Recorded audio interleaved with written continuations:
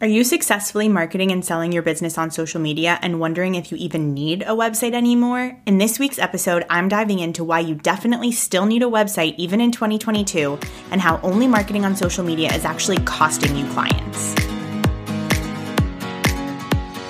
Hi, I'm Isabel Cateman, and I own Stripe Dog Creative.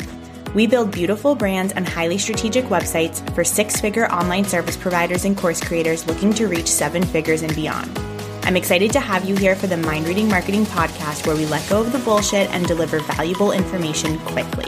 From practical marketing strategy to self-care for CEOs, tune in each week to go deep on one specific topic and get actionable advice you can use to grow your business even further. Let's jump in. All right, so on this week's episode, I really wanted to chat about having a really strong social media presence and feeling like you don't need a website. I feel like I've been running into this more and more. People who feel like if they're successful on Instagram or really any social media platform, then they don't need a website. And I'm here to tell you why they're wrong. No, I'm kidding. But I am here to tell you why you need a strategic website, even if you are killing it and bringing in clients from social media. All right, so first, a few statistics that I'm going to throw at you. 75% of people have judged a company's credibility based on its website. So that means 3 out of 4 people that are visiting your website on average are literally judging how credible you are as a business to work with based on your website design. People still check a website before deciding to work with someone. Also, a single bad experience on a website, so that means if images aren't loading, if text is getting cut off, if they can't find what they need, makes users 88% less likely to visit the website again. So that means that almost 9 out of 10 people that are coming to your website, if things aren't working properly, are leaving and are not coming back. And then lastly, it takes 50 milliseconds, so that's less than 1/10 of a second, for users to form an opinion about your website that determines whether they like your site or not and whether they're going to stay or leave. So I know big numbers, stats can be boring, but I just wanted to kind of throw these out there to show that websites in 2022 are still very much a thing that people check. I often hear people say, nobody visits websites anymore. Well, the stats beg to differ. They absolutely do.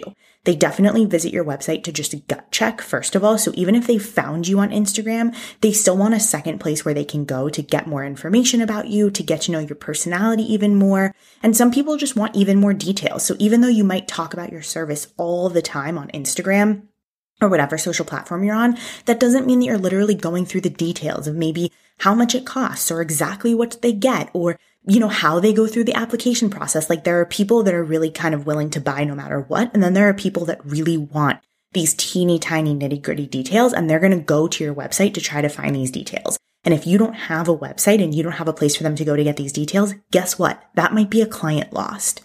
Second, having only an Instagram account makes me work to find information.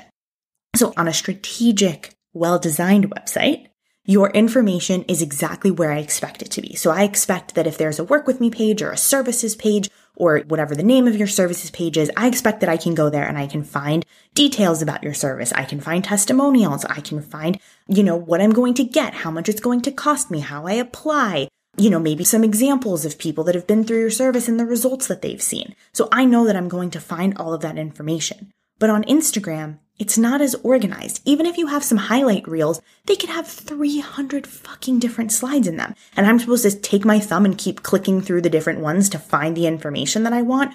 Or if I decide to go to your feed, oftentimes the images that are there aren't telling me what I'm getting. A picture of you with your thumbs up doesn't tell me if that's going to give me the price of your service, the details of your service, or whether you had a good matcha latte on Friday. And so it's really frustrating for the consumer to have to just keep scrolling through this social media content trying to get the information that they want, when if you had a website with an about page and a work with me page and a home page, maybe even a case study page, depending on what you do, they'd get that information so quickly.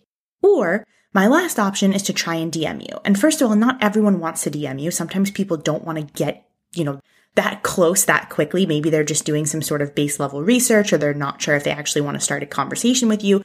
But second of all, I know me personally, I'm freaking impatient. I want the information now, not 3 hours and 10 minutes from now when you're done with dinner and, after you put your baby down and you decide that this is a good time to get back to me. I've moved on by then. I'm frustrated. I wanted information. I found a service provider who did DM me back right away, and I've worked with them. And I'm not saying that you should have to be online 24/7. I'm absolutely not. But that's the whole point of a website, is that it's doing the work for you.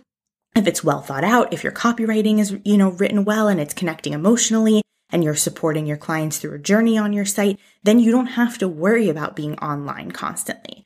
And so also with Instagram, it's distracting. Like, let's say, we finally do end up having some sort of conversation through DMs when we're both, online and it happens to match up and I'm starting to get my basic questions answered. But let's say I DM you and then I'm like, okay, while I'm waiting, for her to respond, I'm just going to scroll through my feed. And then, there's a cute meme. And then that leads me to a cute reel. And then suddenly here I am 20 minutes later scrolling through reel after reel of puppies falling asleep in their, food bowls. And suddenly you've lost me again. Because I don't want to click away from this adorable husky puppy that fell asleep on its kibble to come back and DM you about law services or whatever I'm looking for. And so I'm now in this spiral of cute reels for basically the next 3 hours of my life, and I'm not going to end up coming back and having a conversation with you. The fourth thing is websites are a marketing tool that are yours to own, which means once I'm on your site, you can basically take me on whatever journey you want, right? You can show me anything, send me anywhere, tell me anything, and I'm essentially 100% yours until I click away. And so my attention is yours for the taking. So you're not competing with hundreds of other people in my feed just to capture my attention. For example, if you want me to read about how you got started in your business and then, view exactly 6 testimonials before I'm then led to an FAQ page where you answer, the top 10 questions that I might have about your service. And then suddenly when I'm on question number 9, a pop-up comes up and says, would you like to apply now? That was your journey to take me through based on what your previous clients have liked, what they've asked for, how things have worked previously. And so I've gone on this, entire journey that you've basically been the puppeteer of and gotten to sort of puppet string and move me through. And then suddenly I'm like, oh, actually, I would like to apply. That's amazing. And so you've literally gotten to take me from point A to point B uninterrupted with my entire full attention. And you're never going to get that control on any social media platform because the social media platform's goal is to feed someone basically as much information as possible and just keep them on the platform. But when someone's already on your website, if you're doing a good enough job and you're captivating them and you're appealing to them emotionally and you're answering their questions and taking them on a, well-supported journey that they want to be on, they're not going to click away. And unless you pay for advertising pop-ups, which you shouldn't be doing, then my attention is 100% yours from point A to point B. And hopefully that is from your homepage to your application.